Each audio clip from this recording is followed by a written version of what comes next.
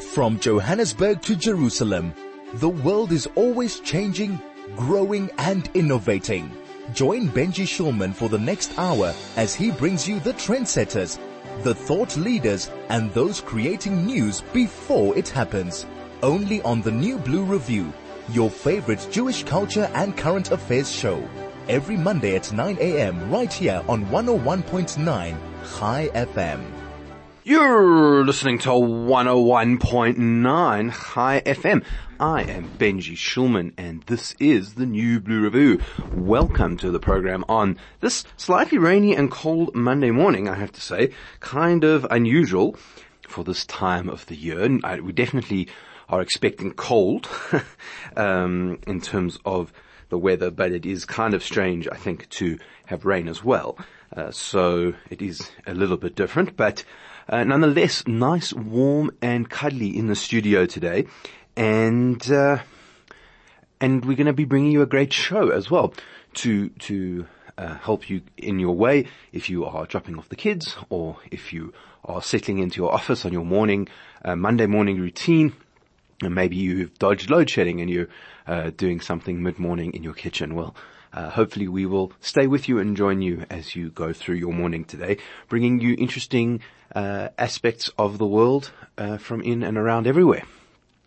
So what is it we are going to be talking about today on the show? So a few things. First of all, if you are worried about electricity, well, we're going to be talking about the kosher electricity crisis.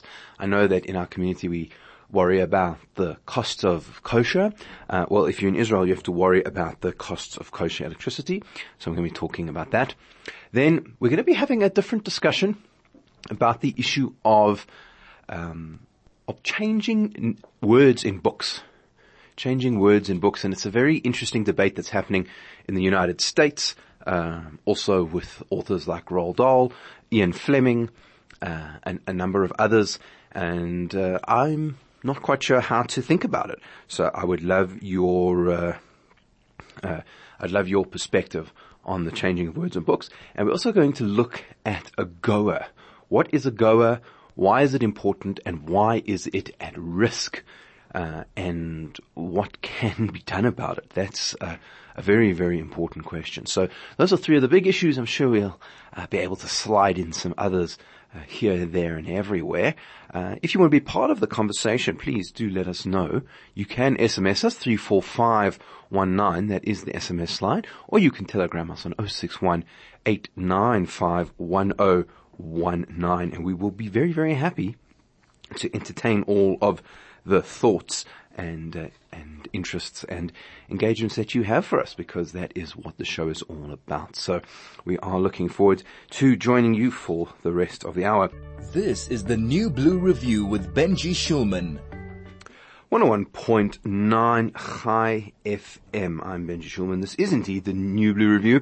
And we are talking today about the issue of AGOA, which if you don't know what that means, be prepared, because this is going to be an acronym that you are going to be hearing more and more often up until probably early to late next year as things start to get going around it and what actually is going on with it. So, what is AGOA? AGOA stands for the African Growth and Opportunity Act, and it was something that was sort of thought about by Bill Clinton many, many years ago, and then enacted by the George Bush government.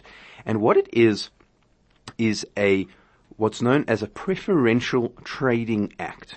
Okay, so if you know about trade or trade between countries, often countries will try and do things called free trade agreements. And what a free trade agreement is that I have a car and you have, say, medicines, and to bring them into our country, you can come in and not pay any taxes. And if I have a car, then I can bring it to your country and there's not any taxes. And in some places there are, in some places there aren't, but we sort of negotiate a way for trading between countries to be easier so that everyone can get things really cheaper, because if it costs a lot of money to produce a car in one country, but it's cheaper in another country, it's much easier to just bring it in there, and then it helps bring down things like inflation and makes access to goods more readily available for all of us. So that's the idea of a free trade agreement. What AGOA is what's called a preferential trade agreement. And a preferential trade agreement is one in which one country actually gives more access to their market for another country than any other. This could be for reasons of ideology. It could be because they want to encourage a certain kind of industry. It could be for a variety of reasons. And AGOA is this preferential trade agreement for Africa. And it was designed really for low-income countries in Africa so that America didn't have to keep giving aid to Africa, or at least could reduce it, because the idea was is if you could empower African businesses, then they would be able to stand on their own feet, pay their own taxes, help their own governments, and it's better than people giving aid from the outside, which doesn't always sort of go in the right direction for a variety of reasons. And so the AGOA trade pact has been put out, and it's for the whole of Africa, and it's really worth a lot of money. Its last count was more than $27 billion, which is an enormous amount of money. And it includes all sorts of goods, include iron and steel goods, automotive parts, textiles, agricultural exports, as well as things like cars and chickens and all sorts of things. And South Africa is one of the big beneficiaries of AGOA. So, along with Nigeria, Kenya, Ghana, Angola, Madagascar, Ethiopia, Lesotho, are all part of the agreement. And South Africa has grown its exports to the United States on the basis of AGOA in all sorts of categories, including jewelry, particularly diamonds, ferrous alloys, which is kind of metals, fruits and nuts, beverages and spirits, i.e. beer and wine, and also cars. As I said, we have our automotive industry. As you may know, we have Ford and a number of other car manufacturers, particularly based down in PE, and they will often produce cars that can then be exported around the world, and parts as well, which are also taken up by the American as well as fruits, which is what which I think I mentioned earlier. Now, what comes along with this sort of free lunch, though, is that you have to sort of follow a few rules, and these rules include things like respecting human rights, making sure the rule of law is respected, political pluralism, which means basically democracy and having proper elections, workers' rights, and other kinds of what you would call liberal democratic rights, and just working with the US in general. So that's AGOA. That's how we benefit. It's very important for us as a country. It's a big part of what America does, and that is where we are. So the question is, why am I even bringing this up? So the answer is the following. In a little bit of time, I think, if I'm not mistaken, it's coming up early next year, they do these negotiations with America and Africa every so often, where they renew the pact. They look at different issues. So in 2015, for example, there was a renegotiation of AGOA, and the big thing at that point was chickens, because I think the American chicken market was growing and they wanted less South African chickens. So chickens became a big argument between America and South Africa about how the chickens were going to benefit or not from AGOA. And that was a big sticking point in terms of the renegotiation of the pact. Now, there are other things which are now on the table, and that is causing problems as we run up to a new AGOA negotiation round, which will, as I say, take place soon, and particularly around a big conference that is supposed to be happening in August for AGOA of the whole African continent, and that South Africa is supposed to be hosting in and around August. So what is in store, and why should we be concerned? Well, for many, many years, there's been two kinds of concerns in America about South Africa's access to AGOA. The first is that they are worried about South Africa as being basically too rich, right? AGOA is designed for lower income countries, poor countries, so that they can get their industries up and running and be operational. And this is a big deal for these smaller countries. And the argument in certain circles in the American Congress was always that, well, South Africa is a kind of middle income country. We have enough money. We have established industries, and those industries don't really need help per se. I mean, obviously all industries need help. But you don't really need this kind of preferential thing for South African goods. They can compete on their own terms. And so we just need to sort of start to scale back on AGOA, because South Africa doesn't need it, basically. It's done its job. AGOA worked, and very nice, and off you go. So that was one concern. The other concern was also around how South Africa operates as a democracy, right? So there's nothing wrong at the sort of formal level with South Africa's democracy. But as we've seen over time, there have been challenges in the international rights arena. South Africa's treatment of Israel has come up as a particularly problematic place in which the Americans are becoming concerned around treatment of allies. There's the issue of terrorism, which obviously South Africa doesn't back terrorism, but because we have very, very lax policing laws and other gaps in our law enforcement, we've seen terrorist activities not so much being committed here, but sort of flowing through the country. So money being traded, sort of recruitment and base of operations, South Africa being used. So the Americans were starting to get concerned that we were not living up to our obligations on the governance side when it came to AGOA. And these sort of all rattled along in the background. And then in the last year or so, major things changed. The first is that in America, there was an election, November last year, and the Republicans took the Congress. So they were now in control of the Congress. If you have to make a law in America, you have to get it past the Congress, and the Congress and the Senate together are very important for legislating on international treaties, particularly the Senate, but the Congress has to be part of it as well. So that became an issue because Republicans in general, particularly this kind of Republican Party as it stands at the moment, is sort of hostile to free trade, right? So they actually squelched a free trade agreement between America and a bunch of China Pacific countries. It was the name of the trade pact is actually completely left me, but it was a big deal during the Hillary Trump election, where this was called the Trans-Pacific Trade Pact, I think PTTT or something.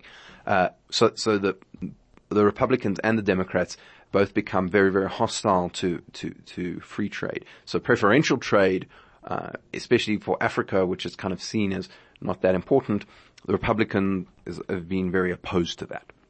So that has been a big deal. But by far, the most important issue that has come out of this is that the Russia-Ukraine war.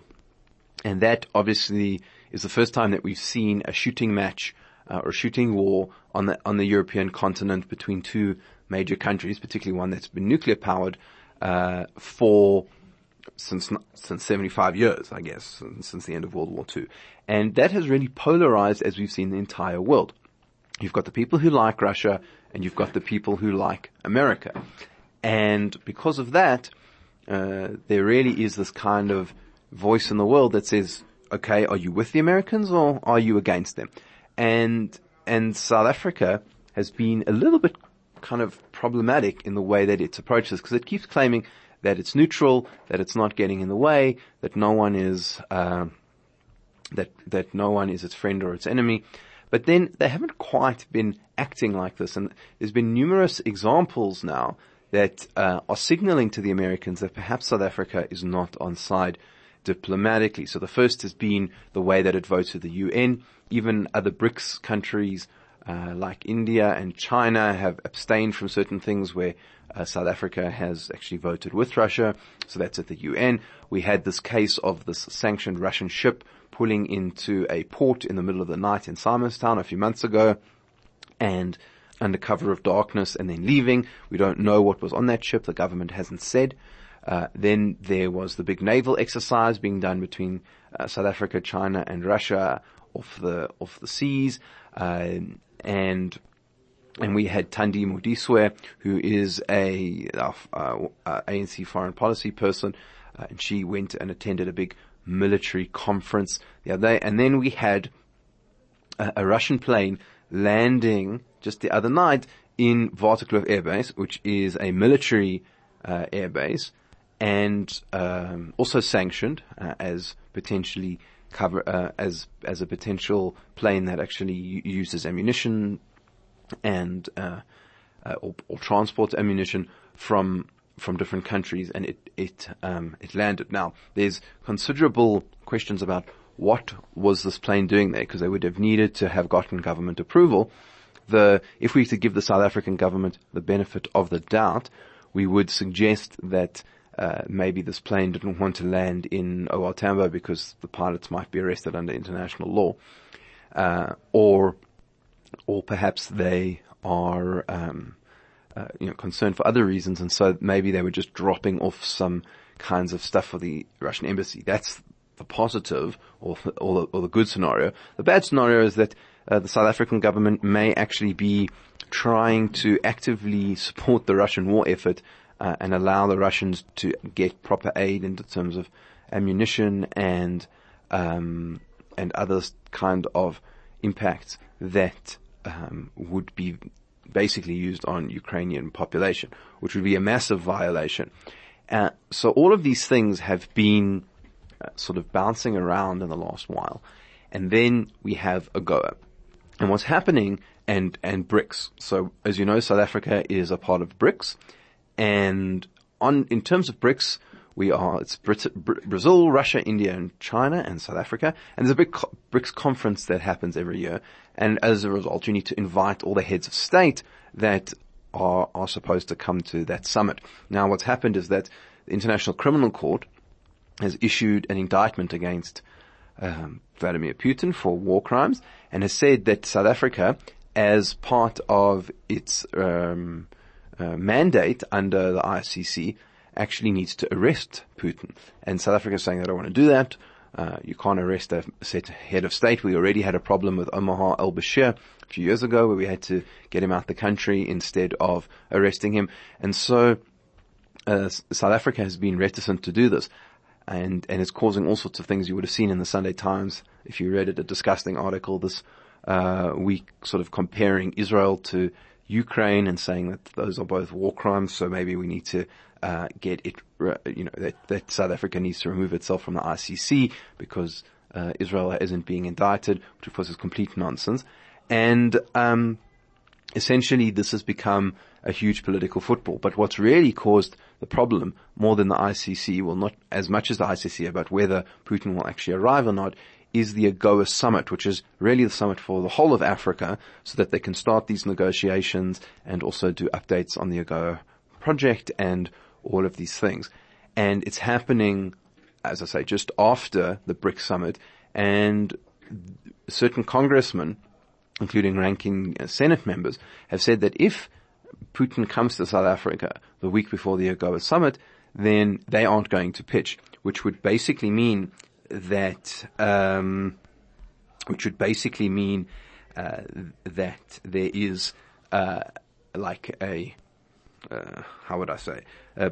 that there would be no AGOA summit, and from there would be no who knows where the AGOA thing would go. And certainly the government has taken this seriously enough that they've actually sent a delegation to the States to talk to various people to try and get the Americans to calm down and try and see what would be a better way to handle the problem.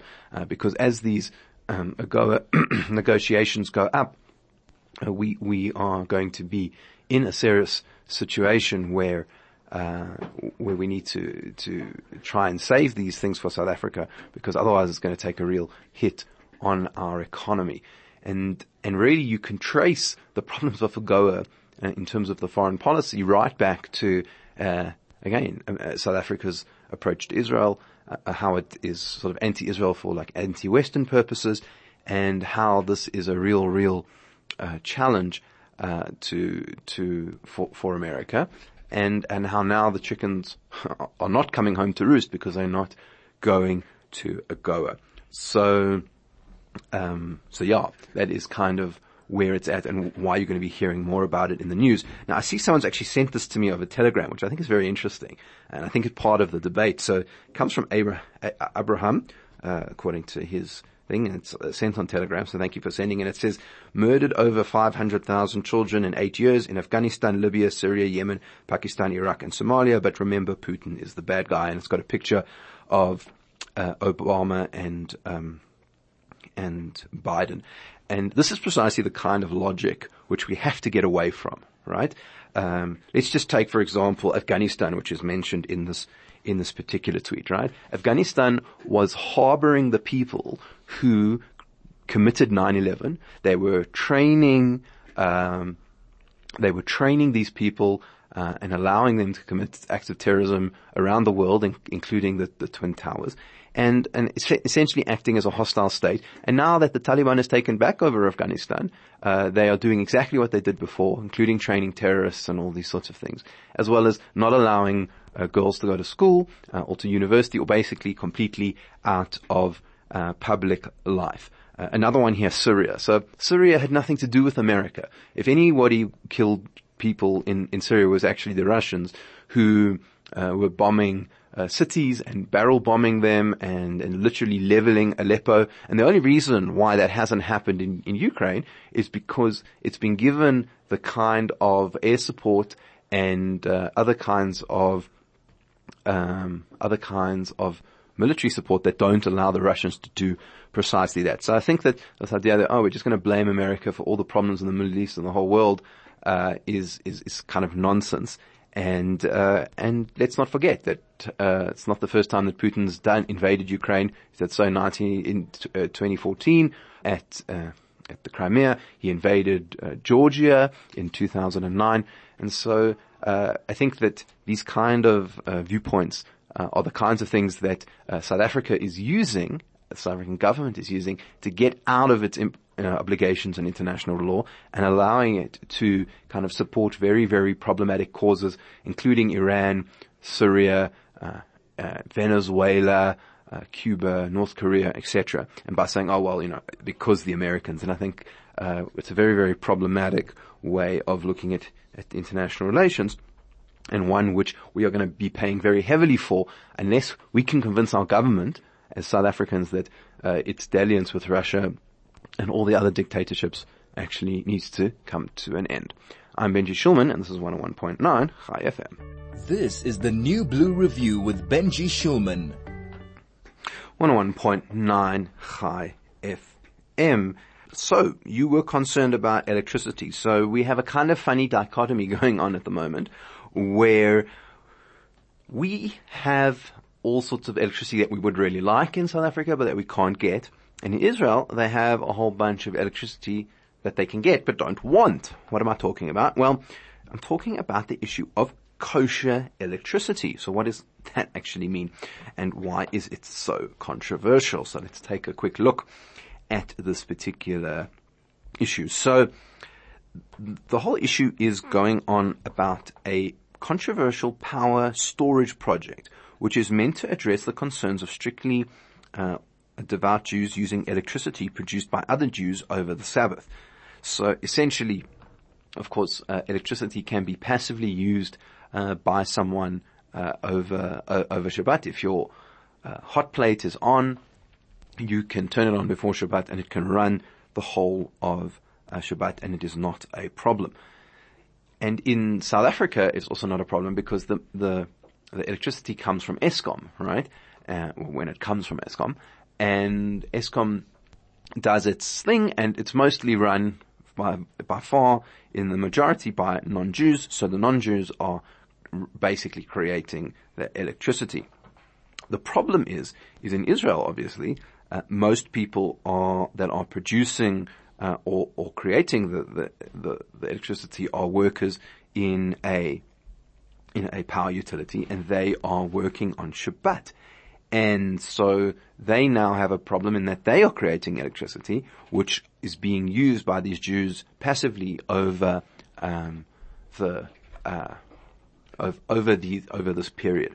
And so the places like Bnei Brak, where you have Haredi Jews, ultra-Orthodox, don't like to do that because they feel like they're enabling other Jews to break the Shabbos. And so they've actually used generators for their homes, which are very noisy and also cost a lot of money to run and can be quite dangerous. And so there is a plan that they've put to build a storage solution near Bnei Brak to the tune of $33 million.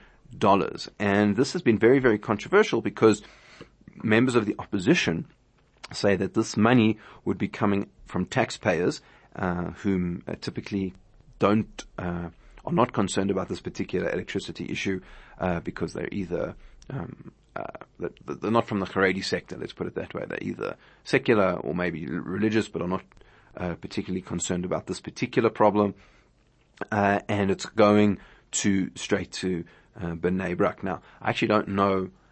Would it be interesting to get a rabbi on to have this discussion, because I've never thought about it in the problem of a Jewish state. But other people are saying that this is costing Haredi people a lot of money in order to have these generators run. But now that they're very much in sort of part of the government, this is something that they are pushing. And Avigdor Lieberman, who is the Yisrael B'Teinu chair, has said that is protested against this. It says it's a form of religious coercion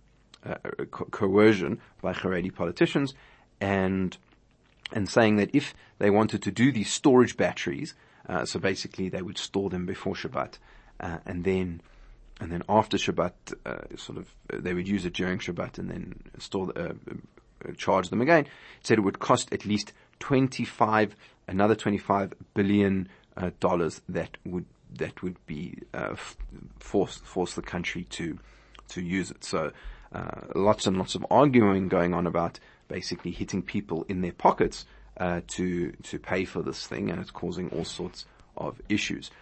So I'd love to hear from you what you think. What do you think of kosher electricity? Do you think that the Israeli state should be paying to build these big battery storages so that there is so-called kosher electricity being produced? 34519, that is the SMS line, or you can telegram us on 0618951019, and then we will. I'll be happy to hear what you think about this latest argument that isn't about the judiciary in Israel. So yeah, I think it's a very interesting argument and interesting question, and one that we're going to see apparently a lot of debate about.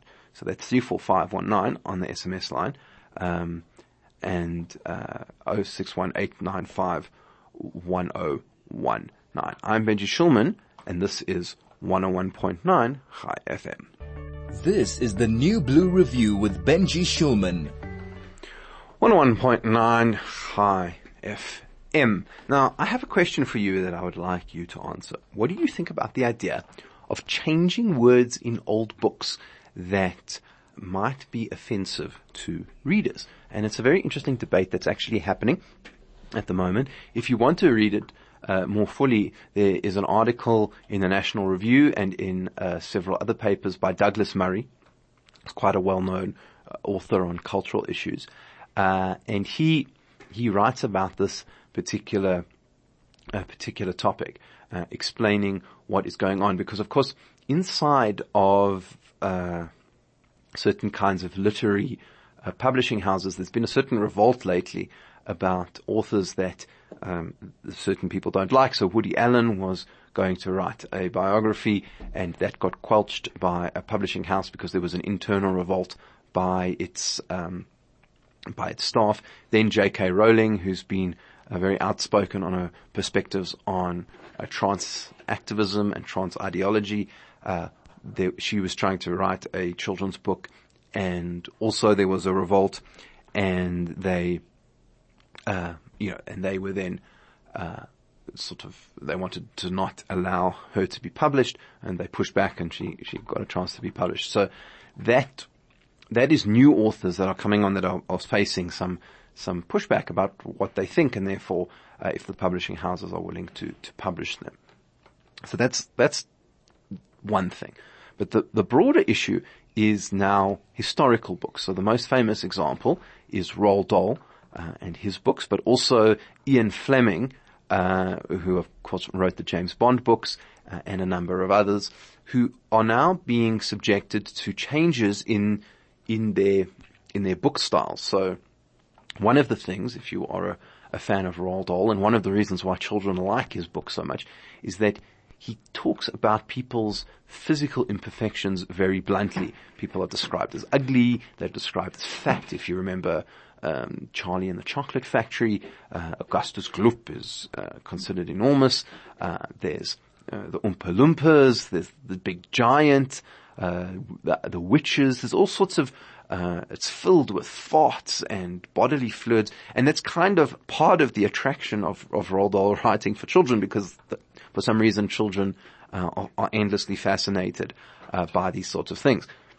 But it's run right up into the culture wars, in that, we have a sort of whole new language about sensitivity around body shaming. You can't call, the way that we refer to disabled people, talk about fat people, you talk about, there's 1,000,001 new euphemisms about things that people feel uncomfortable with, and so we create new words to describe it.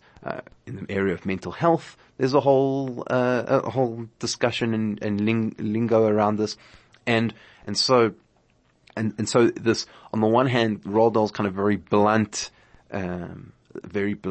speech is running up against this thing that, well, maybe we don't want to teach kids that to call people fat is a horrible thing and we shouldn't do it. And so it's an interesting debate, because what's happened is that the company is starting to rewrite Roald Dahl's books. And so, for example, Augustus Gloop in Charlie and the Chocolate Factory, who is described as fat, is now not described as fat anymore. It's just described as enormous. So that's like one of the examples, and there's tons of others where they're basically trying to rewrite how he comes across. Same with Ian Fleming, who sort of with James Bond, there's stuff that came out of that which is definitely considered racist, and in some other kinds of books, there's people who make references to anti-Semitism as well. I think Agatha Christie is one of them. And so there's this whole debate going on about how do we sort of approach this issue, because, of course, the way that people understand these things, take James Bond, for example, is often also informed by the way that they've seen film. So the James Bond character in the books is way less suave and pleasant to be around than in the movies. Ian Fleming, who wrote the books, was an intelligence officer in the UK, and he was sort of surrounded by tough, hard drinking, surly Brits, not sort of polished martini drinkers. And so it's kind of an interesting question about how do you start to choose the books. And I thought about it myself in some respects, because I can remember reading as a kid and absolutely loving books by Herman Charles Bosman. He's a famous South African author. He wrote a lot about the Groot Mariko. He was also a convicted murderer. He murdered his brother, I think, or his brother-in-law, I can't remember which one, and he ended up going to prison. I mean, that is what the guy did. He was sort of not a moral a human being in that way. And he then wrote this book about his time in prison. And the prison book is called Stone Cold Jug. And I read it as a teenager, and I think I've never laughed so much in my entire life at a particular book. And not because it's funny in a humorous way, but he just describes prison life in a very sort of soft way, which is very accessible. But because of the time that he wrote in, he uses the K word all over the place. And at the time, the K word was sort of derogatory, but it wasn't derogatory in the way that we understand it today. It was sort of used really as a descriptor for people that weren't white. And although it did have a prejudicial overtone, it wasn't in the same category as we understand it today. And I just kind of think to myself, well, if I wanted to teach the set work to young children in schools, in primary school or high school, and they wanted to access really one of the great writers of South Africa, would it justify changing that word, which is so offensive in the South African language, and maybe making reference to it at the beginning to make it more accessible? Because on the one hand, I don't really think that I like all of these changes that are happening to books. I think that, it gives us access to how people thought at the time, and gives us access to where we are as a country, and you understand how things developed. And sometimes, it's the authors wrote in this way to sort of send up this kind of language. But at the same time, I do think that young people, why would you want to turn young people off of writing, given that there was something clearly problematic here that you could change in some way, and still make it accessible? I'm not really sure where I stand on the most egregious forms of it, and what it is that they change also tells us quite a lot about what people are feeling offended by, which is a whole different discussion. So I'd love to hear your views, 34519 or 0618951019 at some time. But for now, it brings us to the end of the show. Thank you so much for joining us today. Thank you to the whole team who puts everything together. Craig, who pushes the big red buttons. Senna, who helps to direct everything. Mashadi, who's on the production. Vuzi, who's done the sound. And to you, dear listener, who joins us every single week. And do join us again next week on the New Blue Review.